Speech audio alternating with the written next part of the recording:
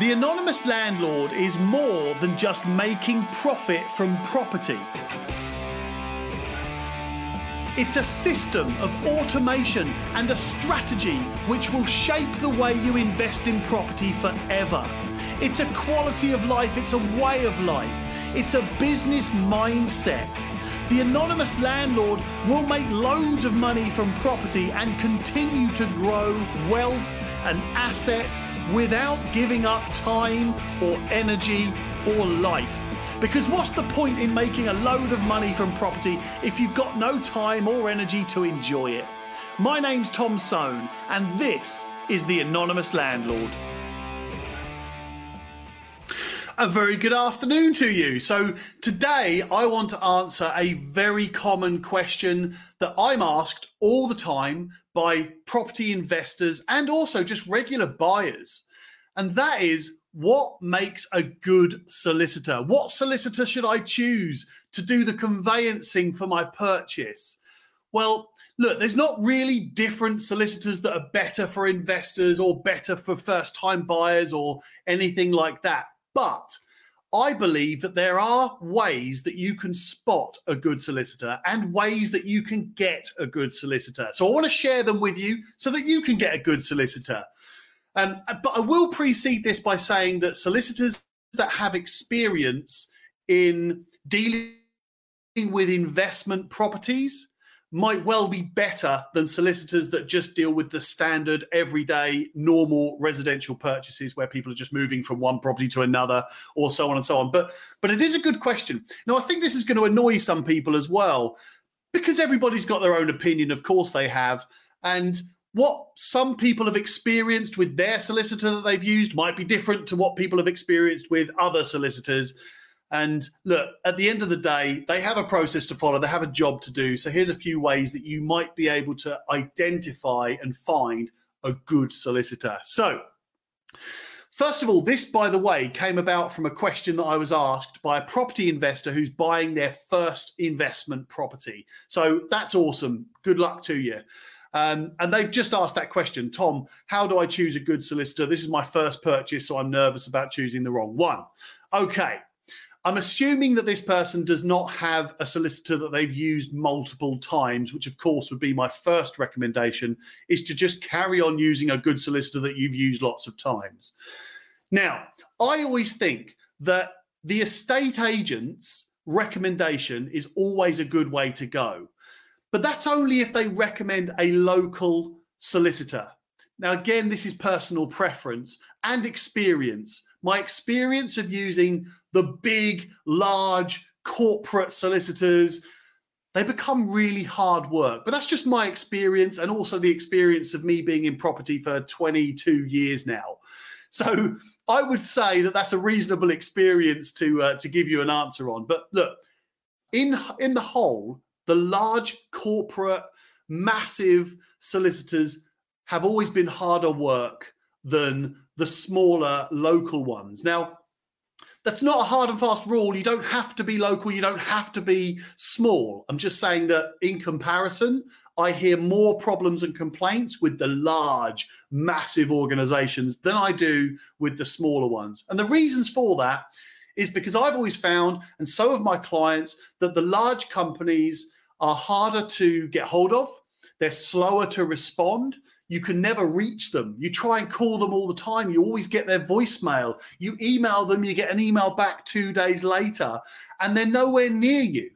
If they're a massive company, normally they're nowhere near you. And that makes it difficult for me. You can't just pop in. You can't knock a door. It's difficult to pick up the phone. You don't really know who you're dealing with on a day-to-day basis. There's different people that you'll deal with on different days. For me, that becomes difficult, especially when you're dealing with arguably the biggest purchase of your life. And that's the same for property investors and for regular buyers.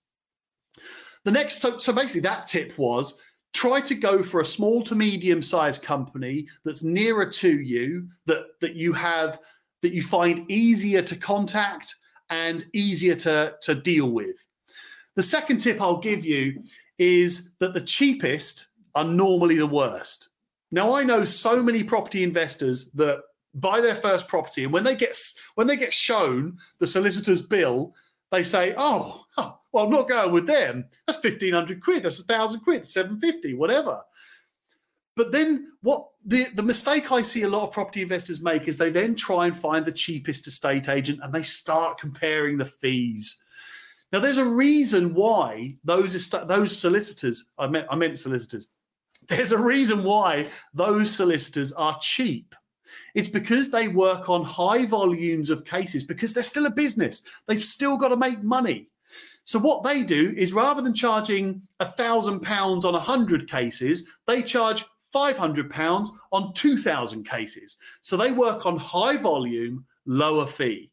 Now, the problem with that is you still need the same amount of resources, manpower, systems, automation, technology, and time in order to process a case. Every case is the same from one solicitor to the next. There's no debating that because they all have to follow the same process. They all have the same systems to follow. So with the cheaper solicitors, you normally find that they don't have enough resources to give you 100% attention and to cope with the high volume of cases. And that's why you get real problems and complaints with the cheaper solicitors. And sorry if I keep saying estate agents, I mean solicitors, you know what I mean.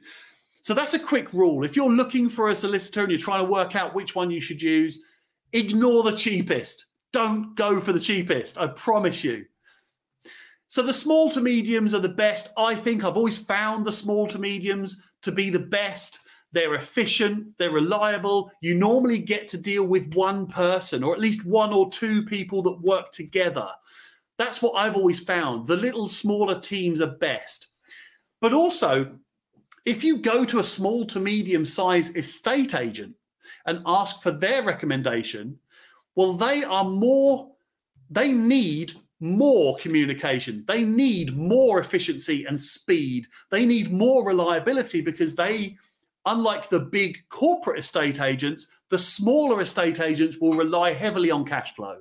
And so therefore they need to get these sales completed quick because estate agents don't get paid until the job is done. So they need a good solicitor that's reliable, is going to get the job done, but also more importantly, is going to enable the estate agent to communicate with their customer. Because the estate agent's a business too. They just want to have a good reputation locally. They want to generate repeat business, and they will only do that if they do a good job themselves, but they also work with good, reliable, communicative, if that's a word, and informative solicitors. So if you can find a small to medium size estate agent, ask for their recommendation.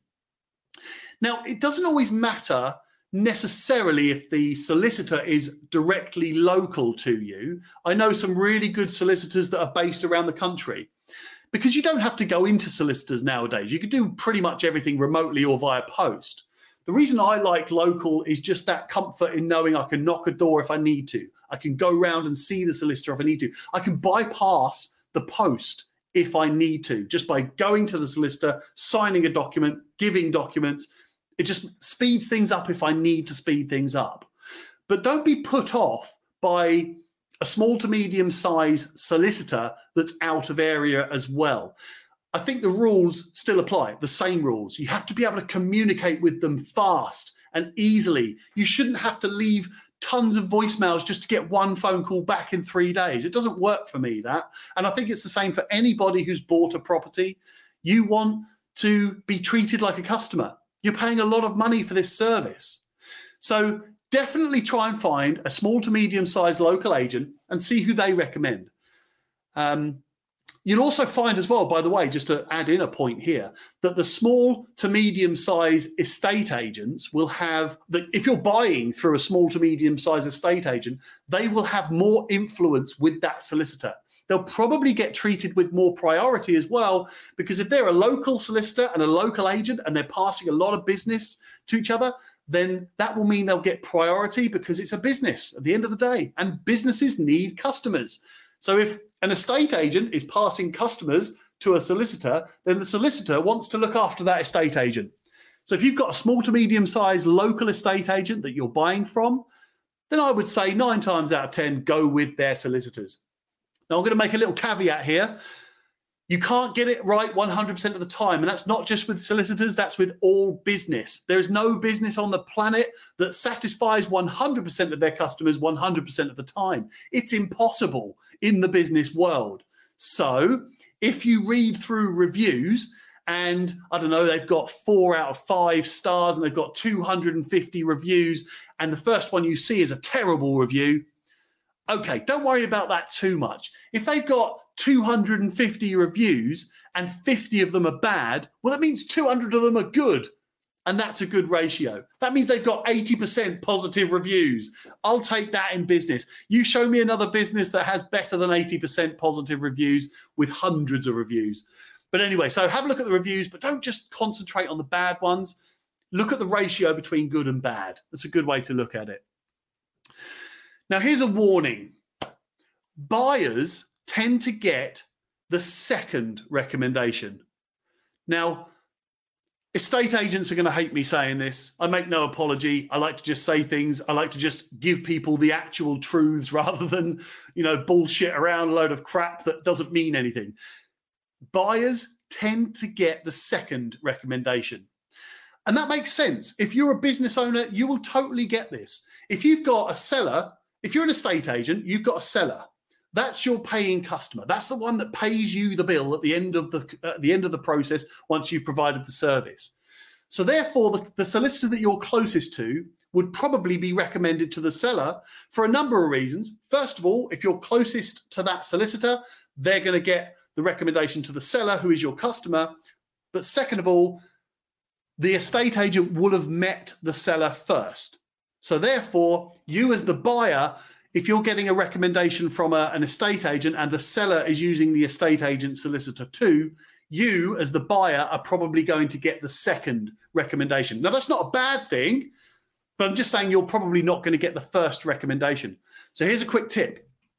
Ask the estate agent if the seller is using the recommended solicitors as well. If they are, you can't have buyer and seller using the same solicitor. So if they are using the estate agent solicitor, you're getting the second recommendation. The next thing I'll say about solicitors is build a relationship with them. If you're recommended a solicitor and you've done all the things I've just said, you've looked at reviews, you've worked it out logically, you've been recommended by an estate agent, and you start working with them and you find them okay, build a relationship with them, because you'll want to use them again. You'll want that to be your solicitor for every single purchase you make. I promise you it will go in your favor, because what happens next time, they already know you.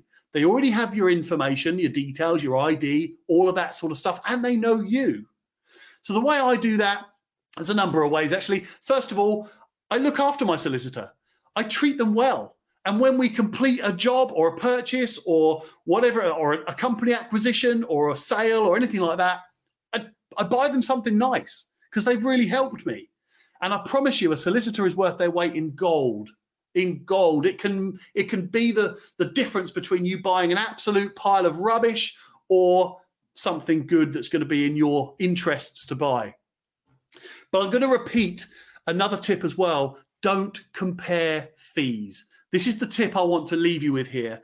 Don't compare fees. Comparing fees with solicitors, in my opinion, is the worst thing you can possibly do.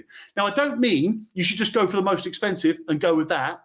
And I don't mean you should go with the cheapest. I think you should avoid the cheapest. The most expensive has to be the most expensive for a reason.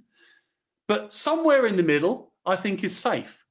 And also, you could probably talk to the estate agent and find out what sort of prices the solicitors are charging that they're recommending. Get some idea beforehand, and a good solicitor should be able to give you a schedule of fees before you even instruct them. So hopefully those tips work for you. And oh, by the way, look, if you want me to just connect you with my solicitor, then I'm more than happy to do so. They're based near me, but they operate around the country. So it's up to you. Just email me, tom@pinkstreet.co.uk, or you could just drop a comment below or send me a message through my Facebook page. Don't forget to get onto my YouTube channel. That's where a lot of the good stuff's going to be. And if you haven't tuned into my podcast yet, The Anonymous Landlord, then do it.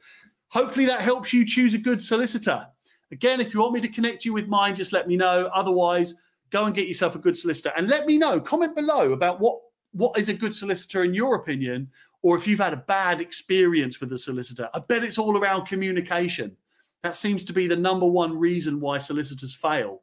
They seem to just not bother communicating or take too long to communicate. And when you try and communicate with them, it takes them ages to respond. They're bad solicitors, in my opinion. This is the most stressful thing you can do. I can't remember where on the list it comes, but apparently buying a property is one of the most stressful things you can do. And if your solicitor is not able to be contacted easily and quickly, then that just adds to that stress. For not just for the buyer, but for the seller as well, and for the estate agent. I know everybody says they hate estate agents, but they're just a business. They're just human beings trying to do a job. So anyway, good luck choosing an estate agent. Good luck. I keep doing it. Good luck choosing a solicitor. Speak to you all later. Take care. Thank you for joining me, and I hope you enjoyed this podcast. But before you go to the next episode, I really want to hear from you. Just search Tom Soane on any social media, or just email me, tom@pinkstreet.co.uk. I'd love to know your thoughts on this episode. And if you need any help with your own situation, just get in touch. I'll answer every email and every message, I promise. Anyway, see you in the next podcast, and remember, being a landlord is hard. Being an anonymous landlord is easy. Invest, enjoy, repeat, and grow.